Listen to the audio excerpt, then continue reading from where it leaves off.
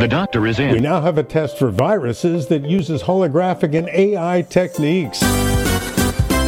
With new COVID subvariants and other viruses appearing each month, we need faster assays for identifying and quantitating viruses. UCLA laboratory scientists have answered that call by developing a novel viral assay using advanced optics and machine learning.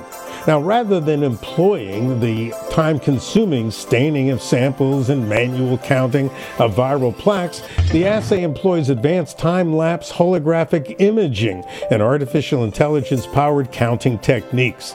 And the new system reliably analyzes samples in less than half the time with enhanced precision. So look for commercial applications of these techniques very, very soon. Dr. Howard Smith. From Boston, the medical capital of the world.